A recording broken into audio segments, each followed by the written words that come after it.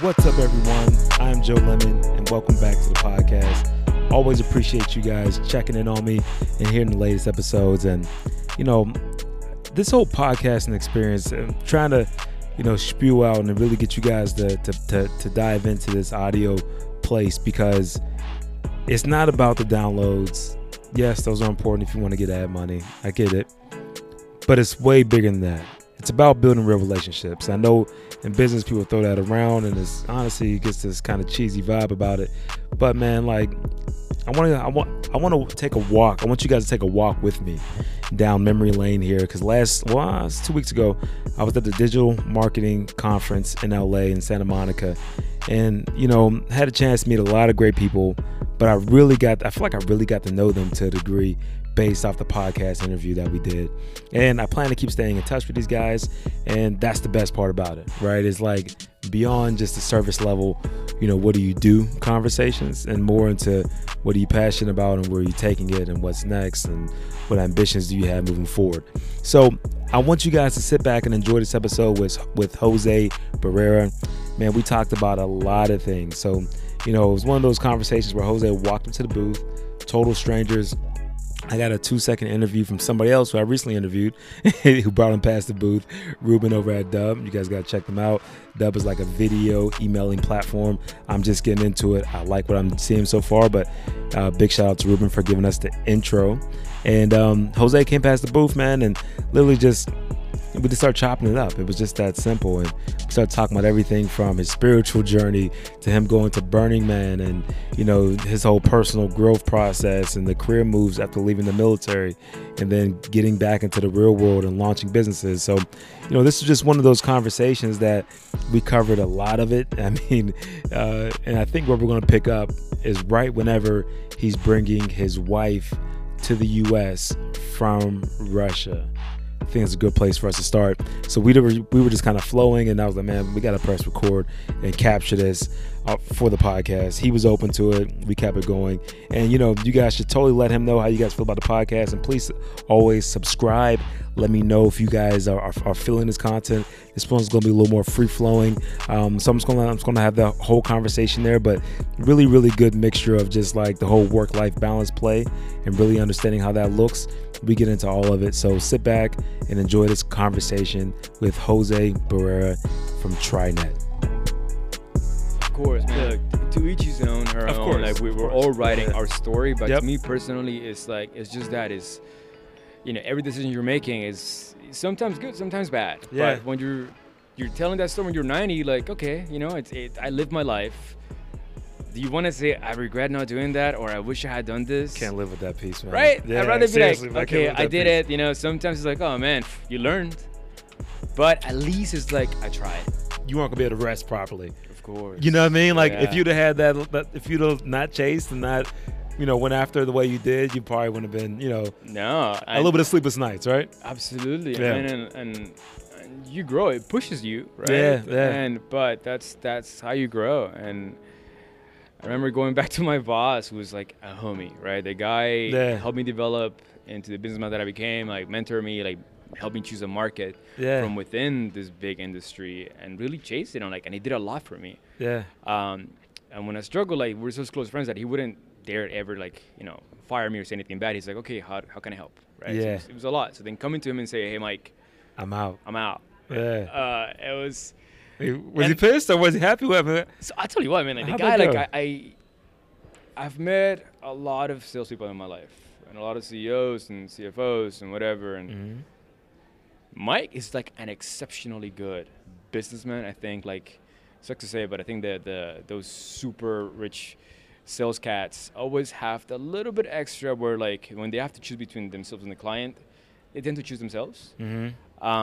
Mike had that in a way that he was very small, but also was this insane salesperson. So he's a boss of the company, but he still has that salesperson within, which is what made him get ahead. So when I go sit with this guy, I thought, okay, we're going to take our mask off and we're going to have a heart-to-heart. Yeah. But somehow when I left that meeting, it was my idea to stay in the company 3 more months and meet these and these goals. He's a hell of a sales guy, man. And I was just so going on, yeah, of course I'm going to do it. I'm going to do it. And I'm going to go to Russia just fine. Yeah. And like a week passes and I'm kind of okay working on these goals. And like next week I'm like, hold up. Yeah. I'm like, what?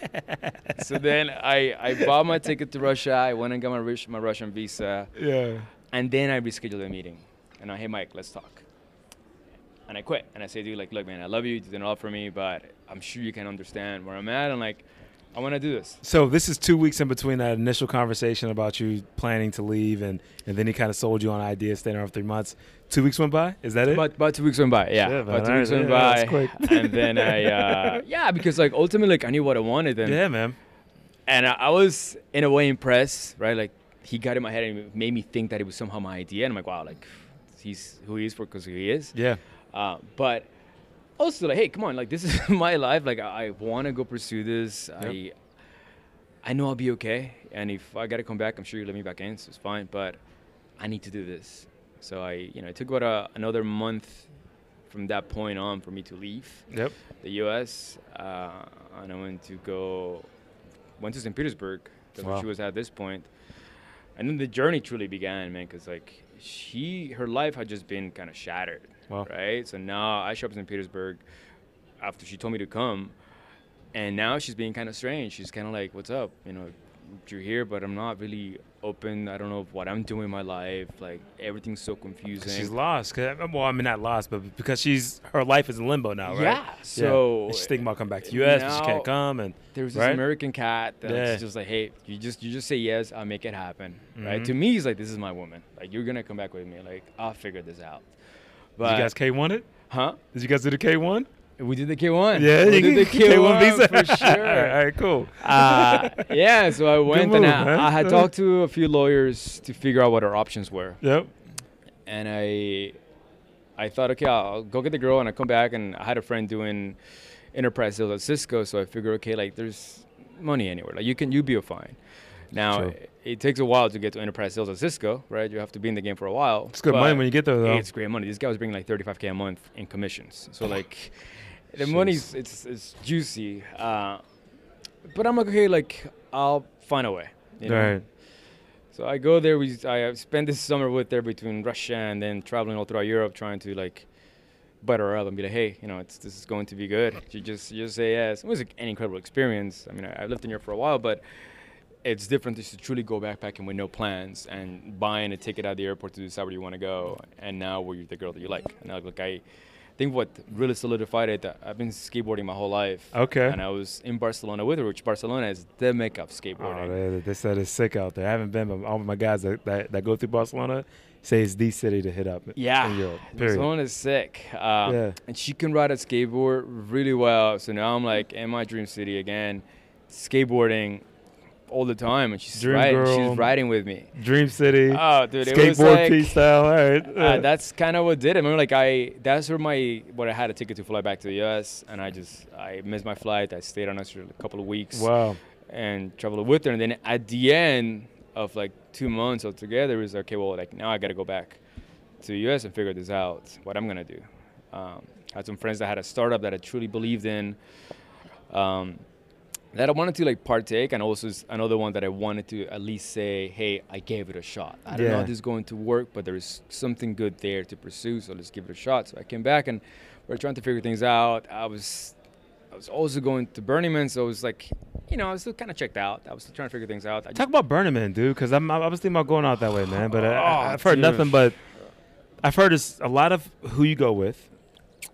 I've heard that matters a lot, but the amount of experiences that people have out there seem ridiculous. I think everyone should go to Burning Man. I think it's for everyone. Is it about the community and all that too that you catch? Is that a piece of it? It's about being able to experience reality from a place you just never been able to. You have to think.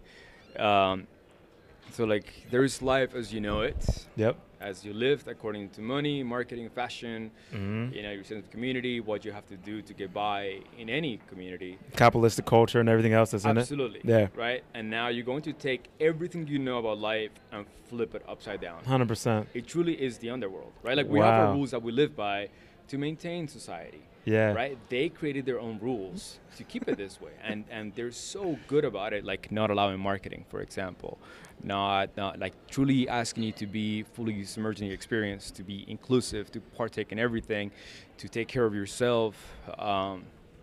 They have 10 different rules that truly push you to just be part of this thing, and being able to see life from a completely different perspective, those huge things for you. There's a reason why it's now big even amongst the tech community. Yeah, it's huge in to tech. head out Yeah. because you get to see life from a different angle that otherwise you just can't.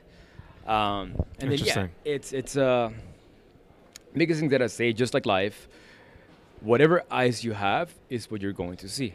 So they kind of give you is it an intro, like when you get out there, they say, hey, these are the rules.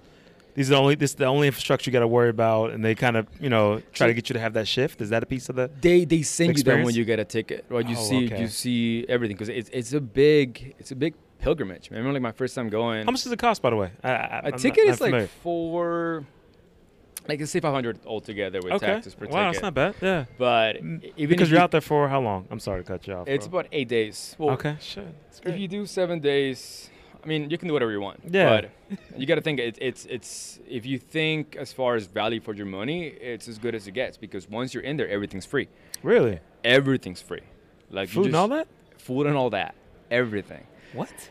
Yeah. So it's a gifting economy. Meaning the best way to put it is like, look, now it's like on the money we make, we pay taxes, right? Yep. To keep the roads going, to keep that going. And if you make $1 million, you're gonna pay 40%. If you make $100K, you pay 35, whatever, right? Yeah. There is like if you make $1 billion, you can contribute a camp. You contribute a camp. If you make $1 million, you want to contribute an art card, you give an art card. If you make $100K, you want to contribute some coconuts, give coconuts.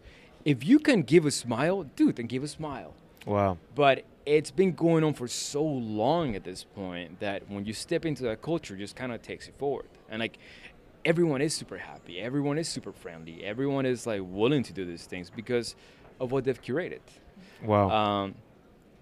And it's, that's part of it. So it's like now imagine you show up and all you have to do is carry a cup with your name on it and maybe like your ID card glued onto it. Because you can be a kid and go to Burning Man, and there's a lot of kids that actually go. Are you serious? Yeah, man. I've seen like babies, which I'm not kind of cool because it can get dusty. But yeah. Some young parents is like, okay, it's Burning Man. Like, I want to go. Like, wow. I'm gonna take the kid. Dude, I like this. I haven't gone. Me and my good friend from high school, they were talking about going out the next year. But it's like, I love that concept of flipping this world on its head and having a whole new set of rules. Yeah. Because a lot of times we just need a paradigm shift. That's it. Yeah. You just need to change how you view the infrastructure. Like for so long we're pushed down our throats like this is the way. You go to school, you graduate, get the degree, get the job, get the girl, get the house, move on. You know what I mean? Of like course, man, of course, yeah. I mean and you almost believe that's the path, right? Yeah. You're on that path and you're like, this is the beaten path, I'm on it. And what happens unfortunately is that when you're on this beaten path, there's nothing but expectations of what the next step should be. Yeah. And you lose being in the moment. Of course. Because you're on the path that everybody's been down. So you're like, all right, how can I get down this path faster? How can I make more money on this path? How can I, blank, you know what I mean? And it's not your path. You're not deciding that. It's been decided. And the thing is like, often it's some cat that's not any smarter than you, but just 20 years ago decided that's the reason. Now you're just doing this. Yep. Right? So like you don't get a choice. When you get there and you kind of feel, even just fashion, like, there you dress as you please. I see the pictures, comfort, which is crazy. Yeah. And you're like, okay, man, I can do something else. Nobody's going to say anything? No, okay, fine. Like, there's no expectations. You can do as you please. It's truly, like, puts you in a spot, like, okay, like truly self-discovery. Wow. And I think California is a lot more hippie, but I've had friends that are Europeans that come from, like, if you're in London, it's like you're going to do finance or real estate, right? And you're same, you're stuck in that, and everyone's been doing it for so long. Now you come here, and you go, come in LA, it's super hippie, okay, it's got its thing to it. Then you go to Burning Man, and it's like, it's a whole different world. And I have friends that just kind of quit everything to start something else, go into art, and they're like, man, like I never saw this, or like become a yoga instructor and travel the world and figure something else that is okay, this is truly me. You know what's wild about that, and at least things I think about, is this how the internet's allowing people to do it anyway, because you can now be a yoga instructor, host a couple yoga retreats, and make a killing. Yeah. You know what I mean? Like, I mean, so before, whereas the money was limited, you're like, okay, you know, yoga instructor, I can only teach a class, you know, every couple hours a day, and so I can only make blank, you know? Yeah. But now it's like you can scale it. You can sell videos online. I mean, there's so many ways to kind of go about monetizing your passion. Yeah. It's the internet's kind of opened people up for that. Absolutely. Like, it encourages you to just go out and do something else. Like, the tools are there for you, right? Yeah. So now it's whatever that extra push might be, right? For me, it was kind of quitting. For me, it was a girl. Yeah. It was a girl, right? Yeah. Which I think is for everyone's, like, is often the case. And then quitting everything. And you know, I came from a very structured place. Military gives you everything. Yep. Get out, work with. Even then, like, I knew they hook you up with, like, benefits to go to school. So I kind of had that beforehand. I knew where I was going to go. Right. And then going into structured corporate jobs. I was so stuck in this to where the idea of going for feeding a salary and start from the beginning and taking, like, a freelancer thing, if you will, it was just scary from, like, a corporate world. So I got to ask the question then, man, because we're kind of beating around it, but what's the passion now, man? I mean, you have the girl. You've journeyed off, right? Yeah. Yeah, no. So everything worked out. There was a good year when nothing was working, right? Yeah. So I went the tech route. I always knew I was going to start a company. But I didn't Talk about the know. year whenever nothing was working a little bit, if you don't mind doing that.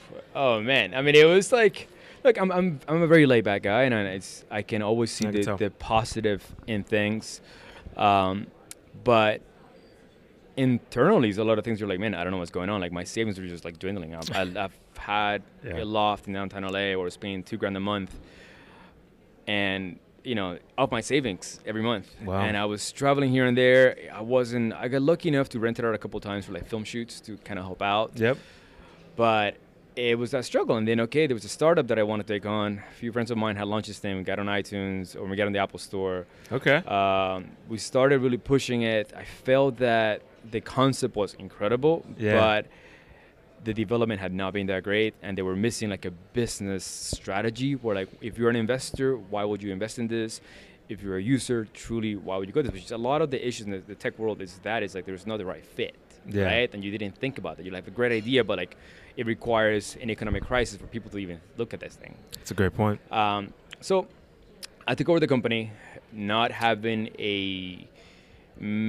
like, management experience of a tech startup. Yeah. And it's interesting. Took it as far as I could and learned so much along the way. But the more that I realized how bad of a job we had done with, like, mismanaging resources and now trying to figure this out. And my co-founder had this Steve Jobs mentality. Now the kid is absolutely brilliant, right? Where, like, you go meet with him, and I will bring, like, BCG, McKinsey consultants, and venture capitalists, and all these people, and he can outsmart them all. But he had this, like, Steve Jobs kind of Jesus complex of, like, I know better than you. And often you go into a meeting and you don't know walking out if, am I crazy or is he crazy, right? And then, like, I've worked with a guy like that before, man. It was tough. They could be brilliant minds, but you know, there's all types of intelligence out there, and one is being able to socialize.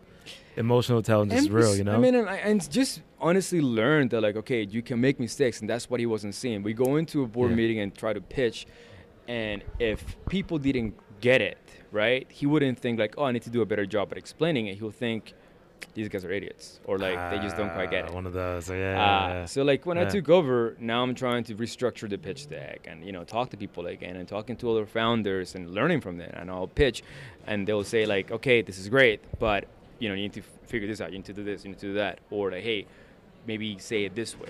I will take that and, okay, like, if I went to pitch to you and you didn't get it, it was never you. I'm like, I need to be able to deliver this, you know? And when I first linked up with these guys, they had, like, a trial for me where, like, they pitched it over 3 different days, which was great because they wanted to test their teammates. I get it. But now you couldn't pitch for more than 5-10 minutes one concept. You have to tell me what it was. Yeah. Which what we're doing, we're simply open sourcing projects and ideas in one platform where, like, if you have an idea to, for example, start a podcast company, you put in there what you're trying to do, like, really sell it well. And you say, okay, I need this many people, I need a sales team, I'm looking for this sponsor, I need this much money. And then once you put it in there, it sends it to the network like an Uber. Yep. And people just get notified. Okay, this guy's doing this, that. And then you see it moving in real time as it's gaining traction. Interesting. And the whole concept was just kind of to facilitate the That's creative actually process. still, I don't see that out there right now in the market. I was about to say like Angel.co has a platform for you to hire people. Right. So there's a few companies Kickstarter, that to raise money. Do things similar, right? We're trying to bring different projects on board. There's a company now that we're working with, founded by Joseph Gordon-Levitt, that is the same for the creative world. Okay. Meaning if you're an actor or just any kind of creative, you can post little things here and there. Yep. And then you can collaborate with others, or companies can buy whatever snippets you're creating. If it's a podcast or if it's like a video, then if anybody picks it up, you get paid for it. So I've seen people taking a stab at this idea, and I do think once they get it, it'll just open source the market. It'll facilitate a lot of things. But it's just tough to get started. And that's what every investor, every person is asking me, okay, how do you start? What's your market? Where do you go, right? And I started by saying, okay, LA market, it's too big. Come on, give me something else. Okay, we're going to go with schools. At the end, I said, let's do it Burning Man. Because Burning Man, you're going to have 1,000 projects all at once in 1 week. People are there launching projects off. Oh, you got to think. Everything is, if you and I want to go, we want to join a camp, right? It's not like a camp's been there. So we have to virtually figure out how everything's going to go. And then let's say, like in my camp, it's about 150 of us. Okay. Berlin, San Francisco, and LA. Yeah. And we have to do everything virtual. Use whatever tools we have to figure out how to make the camp come to life. It's like an open source project management type of setup. It's all it is. I'm like, dude, this is we have to do it for Burning Man. But co-founder at this point is like, no, I don't believe in their idea. I mean, he also is very Christian, which is the other fault, because he was trying to push his idealism onto everyone. That's tough. Which look, I'm very spiritual myself, and I'm very respectful of religion. My roommate is Muslim, but it's one thing to push that onto everyone and say you're wrong for this, as it is to have your own personal belief. So after so much time struggling with this, now the K1 thing was working out. My girl was coming here. I needed to get back to making some kind of money to sustain two people, right? You can only play the tech route for so long. And look, the experience was great. I had a year of to me, it felt like in a way vacation, right? I was growing, I was doing things that I wanted, I was passionate about it, which I think, even if you struggle, I think LA has that about it, where here struggle feels like success just because you're doing what you want. It's funny how that happens, isn't it? Yeah. And LA is different from that standpoint, because you get a chance to, we got the beach right behind us, and it feels like you can get away at any moment. But there's plenty of hustle happening here too. It's everywhere, man. It's everyone's story. Like, people come from everywhere. Like, 100%. I mean, every time you hop into Uber, talking about Uber concepts, there's a guy who probably has 5 different gigs behind the wheel. Yeah. At least 2. Mm-hmm. I mean, no, I haven't met one Uber driver that's, I just do this. They're either acting, they're startup land. you know what I mean? Like, there's I love it all. Every story, every person you meet is like, it's one place where I do like asking, where do you come from? Because I don't care what you do, I care why you do it. Yeah. And everyone has that. Everyone is like, oh, I came here for so and so to do this. I'm like, oh, that's great. Wow. And how's it been along the way? It's like, oh, let me tell you a story. Right? Everybody's got an LA story, dude. Yeah. Everybody's got one, man. Yeah. So either way, I had to. Everyone's telling me at this point, and we had a team of 16 people working on this that were very smart cats, right? From a money standpoint, consulting. Again, we had BCG, McKinsey, and Bain guys on this, just assistant. We had guys working on a pitch deck. We had a lot. Wow. And everyone's like, dude, just start again. Start again. We'll help you figure it out. Let's just leave Adam. That was the co-founder. And I'm like, okay, I'll give it a shot. But it's also tough now working on this and believing in it. And abandoning, the software we built, but it's for better. So I left, and I was lucky enough to have met a friend, a VC that worked with this company called TriNet. Yeah. When I put myself into the job market, I think the one good thing people look at is you can go try whatever you want, and people value it. They don't say oh, you left to start a company, or you left to do this. No. They're like, oh, that's great. I'm sure you learned something along the way. So that's what, for people that don't take risk or big jumps. That's one thing I think they don't really understand. Yeah. Is that when you go into an interview with someone, because I've failed at 3 different businesses now. One turned out okay, but 2 were really bad. Yeah. And when I sit down at a table and we go through the interview process and we're getting to know each other, I mean, literally, you can kind of loosen things up, especially if you're talking to like a CEO, because you're like, I've been there. Maybe not on the same level. Your business is $40 billion. Mine was only $400,000. Yeah, for sure. I mean, so it's 2 different worlds, but I know how it is to be a leader, and some of this the basic struggles of owning certain things. You know what I mean? Dude, you learn so much. You learn so much, bro. And so it automatically allows you to have a perspective that's unifying that I don't think people will understand if you don't take the risk. Yeah. You know what I mean? So, no, to be honest, the market was quite happy about it. I had a lot of good offers. And one of them was this company, TriNet. And now it's like, my girl is here. I need to get this going, right? Like a year and a half of living off savings and whatever little funding we had, like especially paying rent in downtown LA, it goes. Come on, man. I'm in Pasadena. I feel the pain. Yeah, I'm with dude, you, man. Like it goes quick, bro. It's so it's like, okay, now like savings are out. Let's get back to it. Chick is here, so like it's 2 massive feet. And now with that same story, this company TriNet reached out to me, and I had met a girl that worked there. She was a VC director. We went on a sailing trip with one of the VCs that I knew. And she talked about it briefly. And TriNet had paid for the trip. Which that's all I knew. Right? Okay, this company TriNet, something like HR-ish, paid for this trip. And the girl was cool. And then a recruiter called me and talked for like 40 minutes about this company that you can outsource your legal department and your HR. And just this entire function of the business where they help you with the risk and mitigation, and they give you Fortune 100 benefits when you're like a 30-person company. And they having been a startup founder where like you see all these struggles and all you want is time to focus on like the main business and not the admin stuff. I was like, what? Like you can do that? Like people do this for you? And then at the end of the kind of this first interview, the guy's like, yeah, it's this company TriNet. And I'm like, oh, I know a chick that works there, right? Yeah. So like, look, I recruit as a salesperson. Yep. He's got to sell me on this. So I call her and I say, hey, it's Aneta, like, there's this guy talking to me about this company, TriNet. He's like, can he shoot it to me straight? She's like, man, like in the tech space, there's only a few guys that do this. This is really good. Like, give it a shot. It's a good salary. Who's your competition right now? Is it Workday and who else? Our real competition is ADP Total Source. Okay, ADP. A company called Insperity. Yep. And then there's one out of San Francisco, smaller one called Sequoia One. There's a bunch. Sequoia, yeah. There's a bunch of these ones, but those are the main guys. Everyone's offering slightly different. We're all great companies.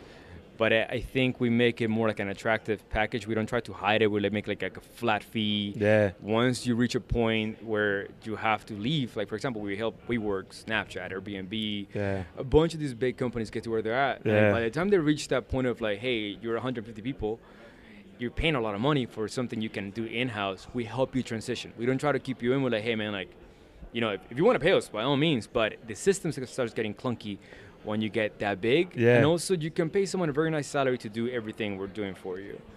So again, it was a very like value first type company. I'm That's like, it just makes sense. If you're a tech person, if you're launching a company like a PEO such as TriNet, it just makes sense. So I took that and I went and interviewed, and every time that they asked me, you left the company a year and a half ago and you're doing this, you had that, and I talk about the story, like nobody said like, oh no, that's bad. It was like, okay, that's great. Wow, it's cool. And having now I help tech startups launch and scale with our tool sets and then the network and ecosystem. But now it's like I bring true real experience. To change the conversation. That talk. Absolutely. Like it's not just like I'm trying to sell you something. I'm like, man, like I'm trying to help. Some companies are smaller where like it just doesn't make sense to come on board. Yep. So I help them scale to a point where like, hey man, like now it makes sense for you to talk. I'm really curious to know, have you been able to really build up a stronger network because you're in this space and you're talking to these CEOs and you're talking to these to these businesses that are trying to scale, and they're like, shit, man, I don't have the HR guy, I don't have the legal guy, but I have a vision. You know what I mean? Yeah. So I think tech is truly an ecosystem. Yeah. And it's knowing everyone within it. Yep. Because if you come in It's with tight too, man. yeah, It's like everybody talks. Investors know yeah. who's spending money on what. I mean, you have to think it's like it's for everyone. Yeah, it's a business, right? Mhm. But for everyone, whether it's an investor or is TriNet, or as an outsourced CMO company, an outsourced CTO company, an outsourced CFO company, all these service providers, everyone wins when you win. Yeah. So truly, everyone's there to help you, right? Hmm. Even companies that might make it easy for you to launch, right? If you have a good idea, if you're good people, and they see something in you, everyone's willing to help because everyone wins. Now, it's just kind of really, truly knowing what's worth it, where to spend your time, what to spend your money, who to really talk to. There is so many different shades to this, right? Yeah. You might have some investors that are used to having companies exit at 1,000x what they put in, that might want to get you to get to that point. You have some investors that want you to get like 10x. So you have to just kind of know who you're getting in bed with, right? It's going to be a long relationship. Some like when you come to TriNet, we work by verticals. So I work only tech. Okay. So I'm not going to help you. Tech only vertical. Yeah, so I'm Yeah. not going to just like send you to a person that works in manufacturing for help. Like, Sure. I know the tech space. I facilitate whatever you need within the tech space, right? If you go with someone like ADP Total Source and Spurdy, great freaking companies, but they're big in manufacturing. Yeah. You're in a different industry. Yeah. It Right. doesn't match up well. So it's just kind of knowing that, and to me, that's everything. We host events all the time to help like early stage founders learn these things, and it's just plugging yourself into the ecosystem, talking to people, and I mean it's easy. You can get quotes from everyone, you can talk to everyone, and then talk to investors, and then like investors will see like, oh man, you've done your research, you know what it requires for you to launch this company. You probably have a quote from all these guys. You can't forecast how much money you're going to make. You're going to be wrong about it, but you can forecast how much money you're going to spend. Sure. Right? And then Yeah. people can be like, well, fair enough. Yeah. You know? Yeah. Dude, so, Jose, I want to run some things past you because one of the conversations that I'm getting into, and one of the, I love where this conversation's going already, man. I feel like I'm just getting started, but tell me if you got a breakaway at any moment. No, dude, go ahead. All right, cool. So, especially from the standpoint of, having a job that's comfortable, right? And then in a place where I know people, like to me, people matter so much in what type of work I do because, one, I don't want to spend my time and skill set serving a bad, organization or things that people are up to some BS that's bringing out people. So I'm big into doing the right work. Service work is how I kind of view it. Yeah. So, and then working with good people is just good for my own self, right? Absolutely. I don't want to have anybody that's going to be trying to chip away at me and, causing me to go home to my wife pissed off about what the hell happened at the job. That's over. So those two things are happening. Shit's pretty comfortable. But I'm not a comfortable type of guy. Right. And one of the opportunities I'm seeing in the marketplace, me being a guy that's big in health and wellness, work for a medical device company, is how workspace is changing. Yeah. Especially in tech. Yeah. Because there's more and more people working from home. You probably see this a lot on the HR side. And I feel like the whole tech industry leads the way of the whole future of work and how that's kind of evolving. Of course, yeah. Do you have any thoughts on how tech is kind of evolving with how people are working in tech companies? Do you see companies being able to operate through Slack only? I mean, because there's so many people that are just allowing the people to work from wherever, or do you see people still going into offices? Or tell me what you're seeing, I guess, on the field. So I think truly having been both on the table, like tech tries to figure out a way to like optimize things on every route, right? Like I do believe that there's a very psychological thing about being in an office space that can make you work better, that will be more motivating. I think that the co-working space effect is often that you're surrounding people just hustling, right? Figuring things out. They facilitate, if you want coffee, beer, whatever, we work, like it's there. They're you go to those spots, man, events. especially here in LA, I don't mean to cut you off, man, but the WeWorks, the one downtown, the one in Hollywood, I mean, those things are bubbling, man. You go in there, there's a certain energy going on. Absolutely. If you woke up feeling like a lazy bum because you just hit a spiff or whatever, or commission, I mean, you go in those spots, kind of they like definitely wake you up a little bit. But of course. So no, I think when you talk about like Slack, and there's all these other tools you can use that are designed just for that, right? And I think tech companies, there's truly, like, it's a great job market now, and there's like a war for talent, right? How do I get the big guys, and then how do I get these guys to truly perform, right? So some people, it's like, okay, like, you have the office to come in and work, from it if you need it, but you can do the work from home if you can, right? Look, I work from home for many years, and the psychological aspect of being in an office is missed, man. You have to discipline yourself. Yeah. And it's tough. I mean, I was military where, like, I thought I had discipline, and, like, now it's like, oof, man, like, there's nobody watching me. Yeah. I mean, I'll be done working by noon thinking I'm going to get fired because what else am I going to do the rest of the day? Yeah. And you can use those extra 6 hours, 4 hours in a better way, but if there's nobody there to watch you, or friends or colleagues around you, if there's not a clear cut of what you do with your time, like, it's a learning experience where I do think. How are you handling it, man, right now personally? Because you work from home. I work from home as well, but I know that could be, I have office space, so I have Okay. the option. So I work from Good. home if I choose to, Yep. which is great for some things. Some things is just good to be in the office. Yeah. Do you guys have a workspace, or do you guys have a set location here in LA? We help WeWork scale to where they are now. So we Okay. have a partnership with them now Smart at this move. point. And we have the office space there. I mean, and That's there's good. so many That's good. startups and WeWorks that it just makes sense for us to be there. Yeah. That's your whole customer base too, right? I mean, you probably hang out in there and you can meet potential clients. So being outside sales, I work with bigger clients, but I do help those clients, or at least talk to, like, my inside sales team. Some of them, once they're migrating, I mean, it's just good to be in the space and at least educate them on what we do and the options they have. Yeah. I think once you reach that breaking point of, okay, we have some funding, we're a company, and now we have to start hiring, and then it starts getting complex. You're like, oh crap, like, Planting seeds, man. and then, like, you open an office now in Arizona or, like, Nevada, and, like, now it gets 3 times as complex because you have multi-state laws, and there's all these things. You're like, oh crap, like, how do I navigate this? I was going to show you something really quick while we're jamming, man. My buddy who's in the real estate showed me this this company called Second Home. Are you familiar with these guys? No. So they're actually based out of London. Okay. And they've been opening up these workspaces that are, like, really nature-centric type of co-working spaces. Sure. They're opening one in Hollywood, man.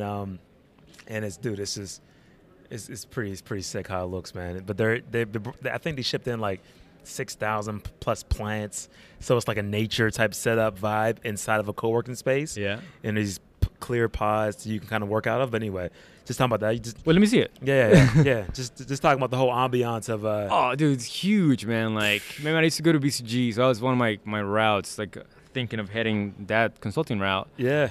And I would go to the office in downtown LA, and I had never seen anything like that. Like, at the time, my roommate was working for these guys, and the office hours were quite intense. Very good life. You want to talk how to optimize work? These guys were amazing at it. But you go to that office, and it was like a mixture between, like, a jungle and, like, a tech space in this incredible view. Yeah, it was beautiful. Where's that? Downtown? It's the top floor of the Paul Hastings buildings in downtown. Yeah. Now, having plants and a green space on it and curating that experience makes it so much. My place is full of plants, dude. Yeah, I mean, dude, another piece of this conversation I want to get into, because it seems like you got some cool experiences there, is talking a little bit about this spiritual journey that you obviously kind of went on.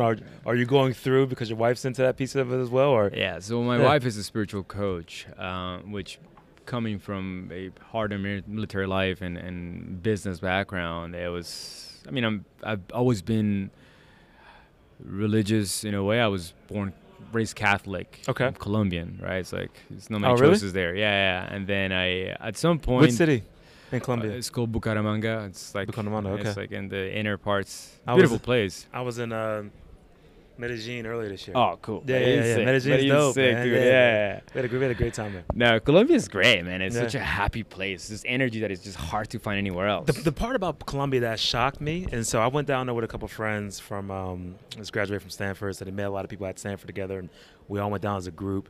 And what I was shocked about is every Friday, these guys just partied like it was like the end of the year. Oh. I mean, and I don't mean like we were drunk and all that. I mean, like we just connected. It's and the energy. It was so like it was lighthearted and it was family centric. And it was just like, you know what I mean? Like people just brought their cousins out and we ate food. Man, it was just like, I wasn't ready for that. People are so happy. That's you the gotta part. think, in Colombia, like you're born with like nothing, right? So anything above nothing is like celebration. Yeah. So now the country's doing a little better. I mean, it doesn't compare. Middle class in Colombia does not even come close to middle class in America, but it's just a truly happy place. You don't need much to live and get by. And like there, it's a good balance of like life comes first, right? And then like work comes around it to support that life. But life comes first. Have you ever thought about going back down there? Because that was one of the pieces that we were down and looking at, is all the opportunities, just purely off the arbitrage. Absolutely. I mean, like, I think right now it's a great time to be in LA. I think there's a lot happening with the tech space, and Elon Musk trying to fix traffic for us and all these things. Yeah. But I do think at some point of making a move down there, taking what I've learned here and starting something there. And enjoying that life. Now, LA will always be my hub. I'll try to keep a house here, and then just the California package. Let's be real, it's uncomparable. You don't get that else in the world, right? So like I appreciate that. I'm very outdoorsy person. I rock climb, I snowboard, I skateboard. I love the national parks, but there is other places that still offer great things. Colombia has this beautiful energy and happiness to it, and gorgeous women and cheap food and other things. Cheap food, it's simple. I mean, but it's packed full of energy. It's fun. I mean, you know what I mean? It's a paradise, man. It really is. I was talking to my boy Ahmed about it. And it's just like, I'm like, that's La La Land, man. I mean, you know what I mean? Because it's mad relaxed, and it's just like, what you see is what you get, but it's relaxed with it though, and it's just good energy, man. Check out that spot. Check out the That's here? Yeah. Well, it's going to open up in July, so next month. But it's a co-working spot. It's called Second Home. Yeah, London-based co-working networking. They're opening it up. And, Hollywood Target Center. So it's coming up. It's under construction. But, they import 6,500 plants. So it's like they literally have these – and there's a video too, but this internet's slow. But there's like little tubes where people work out, like these glass tubes, I guess. And you can go there, and they're going to have all these plants around it. And I'm just like, man, that's the piece of – That's your homie? So this is not his project, but he was just telling me about the project. So, yeah. Damn. I mean, and I was like, dude, that type of setup is like, you can see the positive. Check that out. For sure. And I'm like, and I'm sitting here like, man, we talk about the California package, it's shit like that. That's the California package for you sure. You come there, you already know it's going to be sunny. Chances of it raining is freaking slim. You can go to the beach, you can go hiking, and you can get your work done in a cool dude, vibe. That's an obvious I would love to walk in. Yeah, man. Yeah. For sure. And so me and my friend went down to Colombia to kind of tell you what we were up to, and we were looking at real estate projects down there. The real estate market's different down there, obviously, than it operates here. You got to have cash up front, and so you got to buy out buildings. They don't really do like a lot of loans through the banks and everything else, so it's a little different there. But, man, just the idea, I'm like, I don't know why people wouldn't want to come down here. And because you had this idea of it, right? And you're sold this Pablo Escobar. I mean, that's what. I get it. That's what they sold us. And so I'm like, when I got there, I'm like, this is not even. It was super nice, super friendly. Just people that were just like always genuine. If I need directions, it's right. You know what I mean? Yeah. Going downtown was easy. I mean, I'm sure the spots I probably should have stayed out of, and so I did. But but the tourist traps. Dude, it was the best. So the one thing is, I think Colombians love foreigners. And in Colombia, you have this thing. You're helpful, right? Everyone's helpful. Yeah. I always see people I just can't get no for an answer. Nobody told me no. I remember like being in Morocco with my girl, and everyone tries to help you, and it's just great. I'm like being Colombian, like, this is nice. Yeah. Because they want your money, right? They're like, walk you to the hotel, this and that. And they're like, okay, give me money. I'm like, come on. And to me, it was like, having been from like a similar culture, but that doesn't charge you for it. Yeah. I was like, come on, man, this is. Yeah. But either way, to each his own. There is just that. Like, people are just truly helpful, kind. Yeah. And now they're opening up the gates to a lot of tourism. Like, Medellín's become very touristy. Cartagena is really touristy. Cartagena, man. So perhaps it'll influence a bit of change, but it's still like in a great time, or like, they're very welcoming and very kind. And look, are there shitty spots? Yeah, of course, man. Like every place in the world has got it. Everywhere.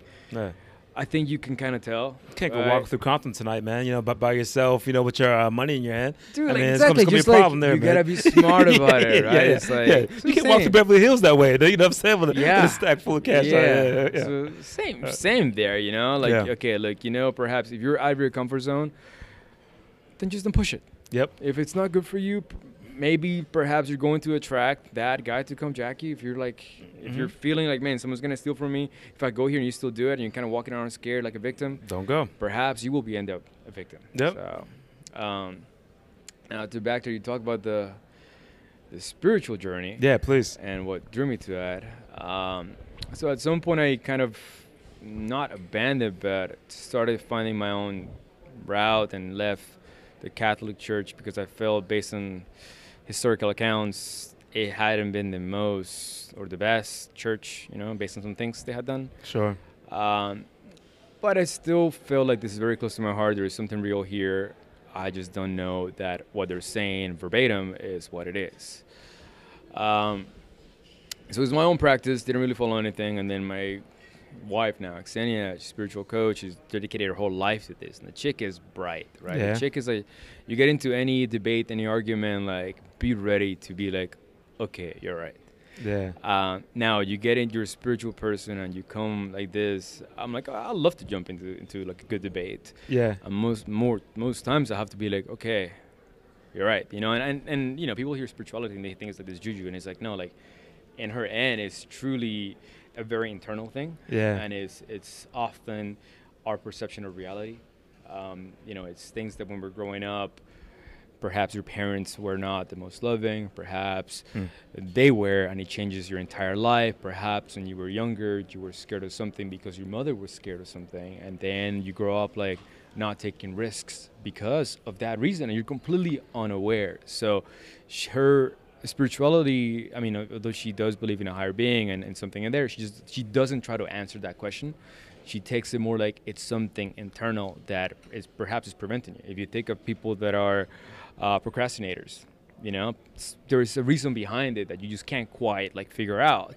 And you try to buy all these books and it's just not quite working out for you. If you are in sales, right, and perhaps you're scared of talking to people, there's some reason. There is something behind it, right? And it's more of taking that approach towards life than anything. And you know, go on. I was going to say, I really love that, man, because, you know, we are quick to go explore other people and quick to go, you know, look out into the terrain. But very few times, not saying very few, but at least people I talk to, maybe I need to expand my whole sphere. People don't sit in themselves and try to unpack their, you know, and really dissect themselves to really understand who they are. You know, and to me, I think spirituality is really personal. Yeah. I think it's difficult to go, you know, say what I believe and you take it and run with it, especially when you put in the fact that that's how someone was raised and then maybe their grandmother told them about. Yeah. I mean, so, you know, who am I to say it? You know what I mean? Like, of course. You know, I'm just one dude and, you know, I got my ideas, but that's it. you know what I mean? Yeah. I mean, but when you start to sit in your own self and unpack that and see the actual spiritual connection that's there. Personally, I believe there's a spiritual tie to everything that you do. Yeah. Like, there's impact. Not saying that it's, you know, doesn't have to be deep. You know what I mean? Yeah. But there's something that's there with it. And so there's always something to kind of unload and unpack and dive into deeper so you can understand yourself better. And there's so many layers of us as individuals that, like, you know, man, you can spend a lifetime doing it, man. Yeah. you know what I'm saying? I mean, just from the stuff that you learn between 0 to like 5. Yeah. And how that translates for the rest of your life. You can live to 120, right? And a lot of things would have been because you didn't unpack something that happened between 0 and 5. Yeah. You know what I mean? So I think, because it's true, you can spend, if you want to just discover that, you can spend truly a whole lifetime exploring why you do something. Yeah. Why do we call orange a color orange, and you can dig until Adam and Eve, right? Yeah. So to me, it's more like, okay, if there is something that perhaps is not working out for you, then you can dig into that. So I told you I rock climb, and how long have you been doing that, man? 2013. Wow, okay. You rock climb out this way on the west? Yeah. We do like big walls. Really? Yeah. it took me, but I was such a slow learner. I was such a pussy, man. Like coming from skateboarding and other sports that require to commit and you learn the hard way because you're falling. I felt that I had this fear of falling, not of heights. Because I remember like being in Tokyo for New Year's with my ex and climbing like in top of like this skyscraper's billboard. What? Just to like for the sake of it, right? So like, but I could do things like that, and I would be super scared to approach the edge. So now when I started climbing, it's because I love the outdoors and my best friend climbs. It's crazy. So I started going with them, but dude, I was such a slow learner. Yeah. And I remember then I helped my mom raise her dog when I moved back to California, and like when the dog was with me, he was a champ. He was such a champ. He was just out there having fun, just killing it. And then I moved to San Diego. I come back, and Milo's his name. Like, he was just such a baby at this point. And then I like started thinking back to myself on my climbing, and I'm like, dude, like, it's not that I'm scared. This is not my fear. This comes from my mom. My mom is super cautious. Like most moms out there, like, you know, protect their baby. That's how she was. And her own fear was like now part of me, but it wasn't me. It projected on you. It projected on me, and it was like at this point I didn't have Xenia. I didn't have like my wife telling me or helping me work through this. It was a thing of getting on that wall and like knowing, okay, this is not my fear. You just gotta push it. I didn't have anyone talking to, just like, let's just figure this thing out. Yeah. And then it's like, but then with climbing, it allows you to push your fears every time and like, you know, take that next step and just get up there and really figure out that, like, man, it's not that I'm too heavy or too skinny or I'm too short, too tall. I'm a girl. It's like, it's all working your body and figuring it out, okay, how do I get there? So like either way, I learned, and then when I met Xenia and she would talk about these things, it made perfect sense. And I remember being after when I left and I took her through Europe, I remember being in Amsterdam for like a couple of weeks, and we had to meet at this place, Vondel Park in middle of Amsterdam, this beautiful park. And Xenia was late for like an hour. And my head was just running, right? At this point, it's like, I'm not even in control. Every worst case scenario is going through my head. I'm like, she's going back to Russia. She's not into this. Yeah.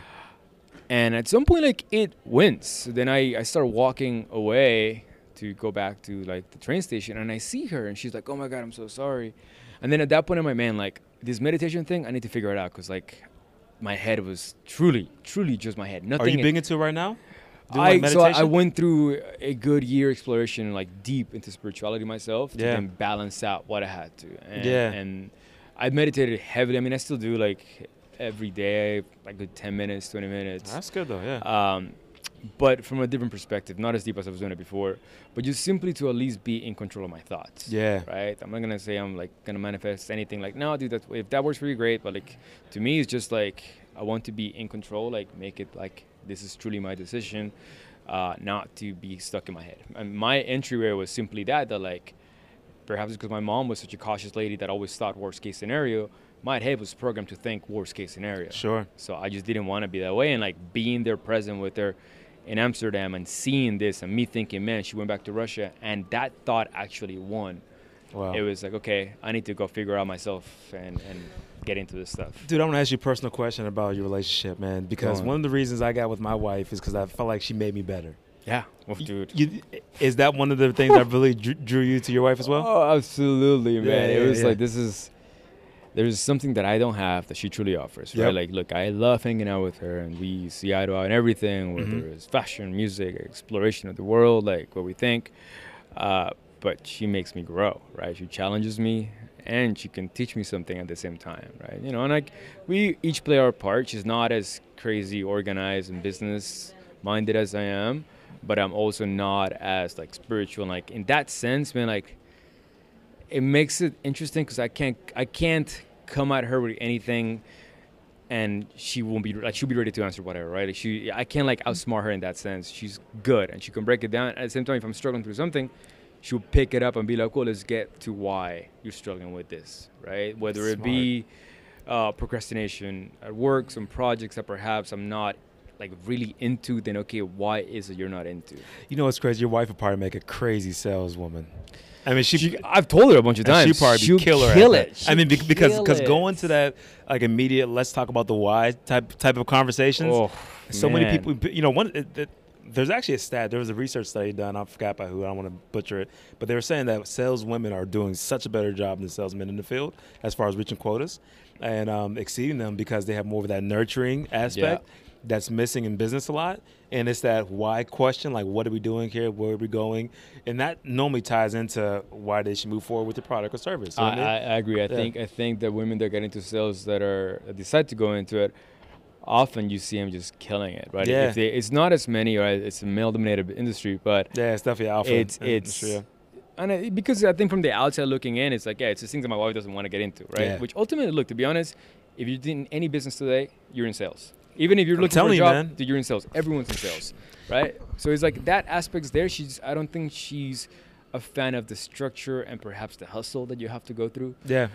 Which I understand, and I think that's what keeps people out. Some people think just the thought of having a quota, like, okay, yeah, quota is just performance, but any job you're in, you have to perform, right? This is just how ours is measured. Yeah. You know what's crazy though? I think with the changing of the guards, so to speak, with the internet kind of really starting to dominate a lot of people's thought, especially in tech, man. It's like you can reposition how you want to do that business structure for yourself, right? Sure. And I think larger companies are catching on, but like, you know, if you find something that you care about, passionate about, whatever, then sales comes pretty natural. Like if you're into it. Like, if your wife's into spirituality, I mean, I would imagine if we hung out, she'd probably bring it up at some point. Yeah, of course. And so it's like a easy, you know what I mean? It's not like you're not even forcing it. It's just what's top of mind for you, you know? Yeah. You right? No, absolutely. I think it's different when you're trying to get a few clients. You can go through ways and you perhaps outsource, or you have to talk to clients and have that real conversation as to why someone's doing it. Yeah. I think the part that some people are turned off by, including herself, is maybe like the prospecting aspect, you know. That's what gets a lot of people trying to hunt. Yeah, the hunting. Which is the part of sales that you're being hired to do, you know. Like closing, someone comes to you, you have to just talk. But it's the hunting, it's the going out there and getting clients that is the part that it's, you know, a bit of a turn off to the people. Well, you know, that's the biggest part back to scaling a business. That's the part that if you don't figure out that piece of the puzzle, you know what I mean? Because when people come to you, gravy. You can have the greatest idea in the world. Best. If you can't sell it, it's not going to go anywhere. Sell to a stranger. You know? It's like either you have two types of model, right? If either you have a product that people just need, right? Or you invented something so amazing that people are just like need and you just can't have enough people to do the job. You know, let's say there's two types of sales. There's the white glove that you need to go hunt and show to someone, or the one that you're just going to go buy some water because you just need it, right? Yep. Now, if you have a product that is perhaps great, but there isn't a real need, like people are going to die over it, then you need to just sell it. And people need to convince there's a value to why they're doing this. Why will I invest my money in this company? What's the value behind this thing?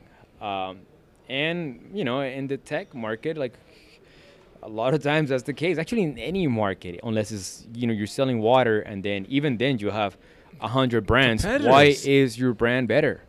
You know, it's becoming such an interesting time to be on the front lines of growing businesses because, like you said, there's so many.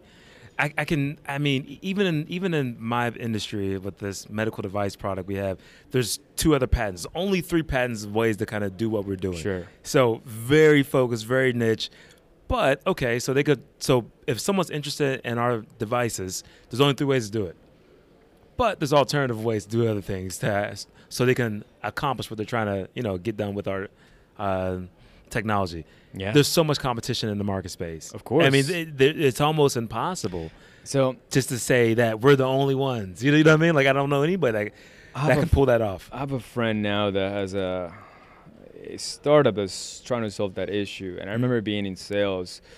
Like usually, people in sales get pretty well paid, right? Like realistically, in the tech market, is you can you're a software engineer or you're a salesperson, and like they're getting paid the same. Software engineer is working his ass off. The salesperson's out like chit chatting, but he's bringing in revenue, right? And I remember thinking when I was at First Data, we were implementing systems and testing things out that were going to take our jobs away. And I'm thinking, AI is going to come for it. And they were making it in a way that, like, okay, they wanted to have people go into the website, fill out their questionnaires. They had all the reasons as to why this will work, right? Like, it's It's less scary to truly answer questions that are deep when you're not sitting with a person as it is when you're just answering a questionnaire, and then he's going to give you, like, based on those answers, going to give you a solution. Almost like a chatbot type conversation. Yeah, one of those. First Data does payment processing, but then they own so many companies where if you're a business, you need to get business intelligence or marketing, whatnot. They give you whatever you're looking for based on any of the 300 companies that they own. Wow. So they figure, okay, that's what we're gonna do it. And my boss came to me and said, hey, Jose, like, I want you to pick a path within the company because in a year, a few months, we're gonna start going over these jobs. It never happened. It never happened because what happens now? You take away the sales cats on the front lines. There is so many competitors.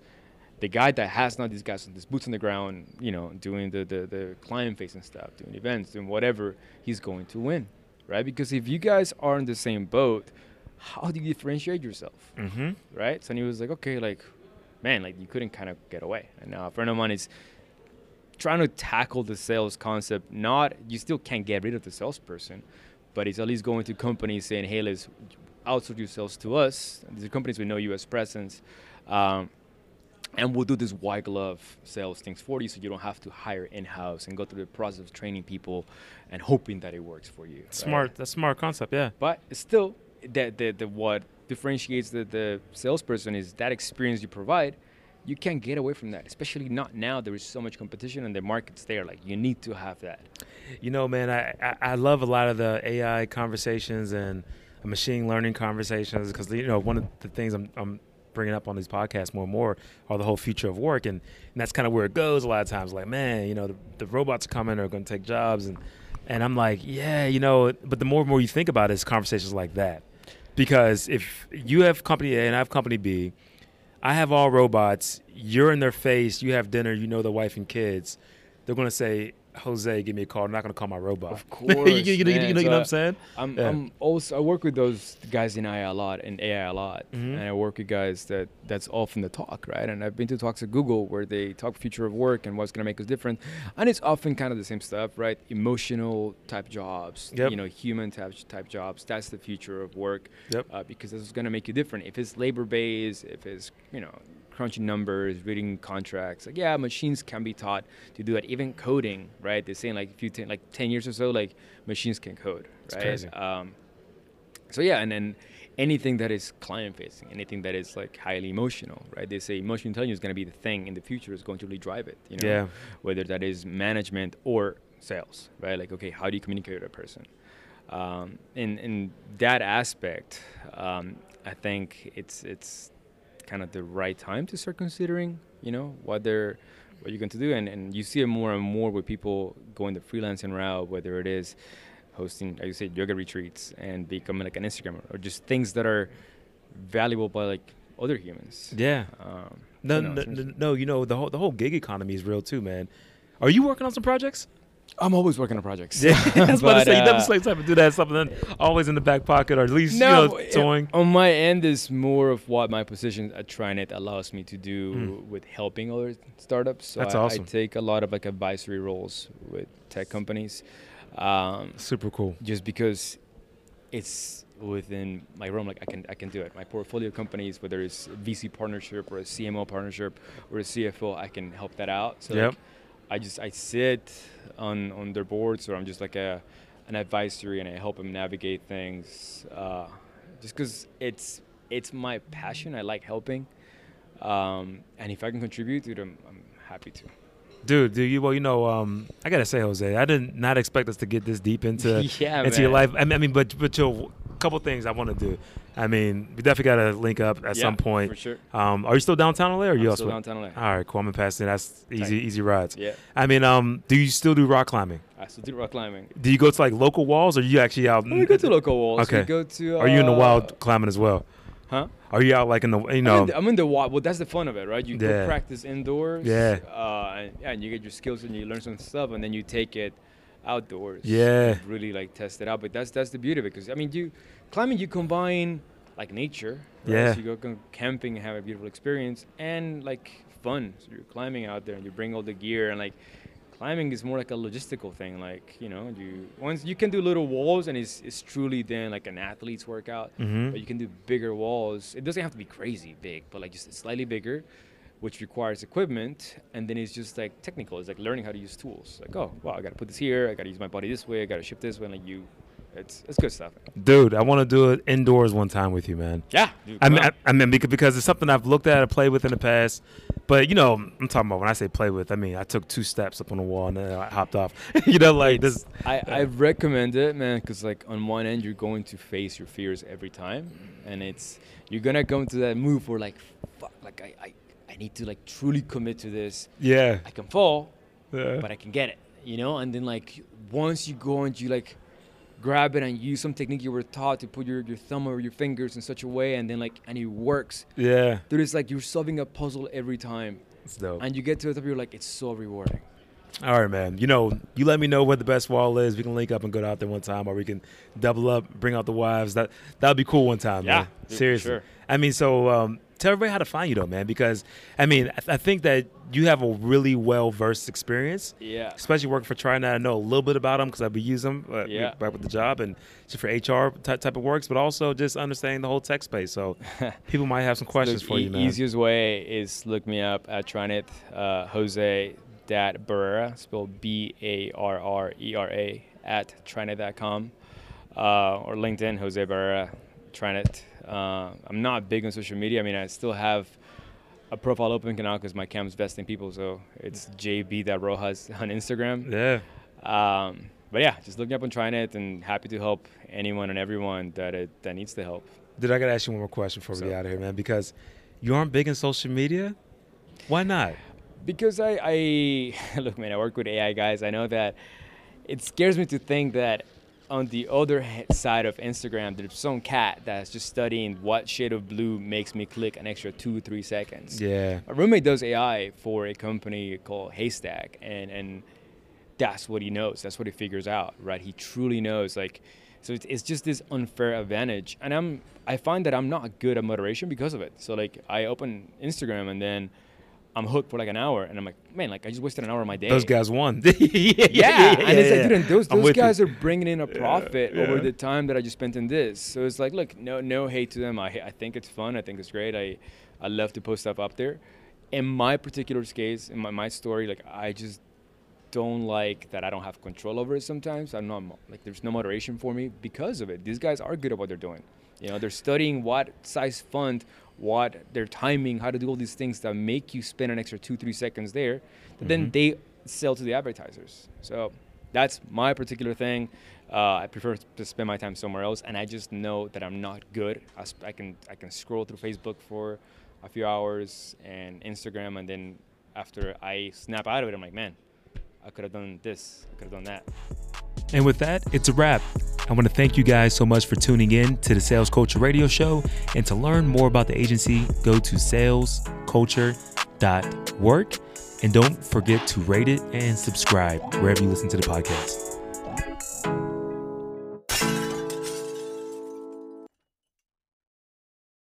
Struggling to connect with buyers in an overcrowded, noisy sales landscape? Today's buyers want more than a spray and pray email blast. Launch a podcast and collaborate on content with people that matter most in your industry. Learn more at salesculture.work.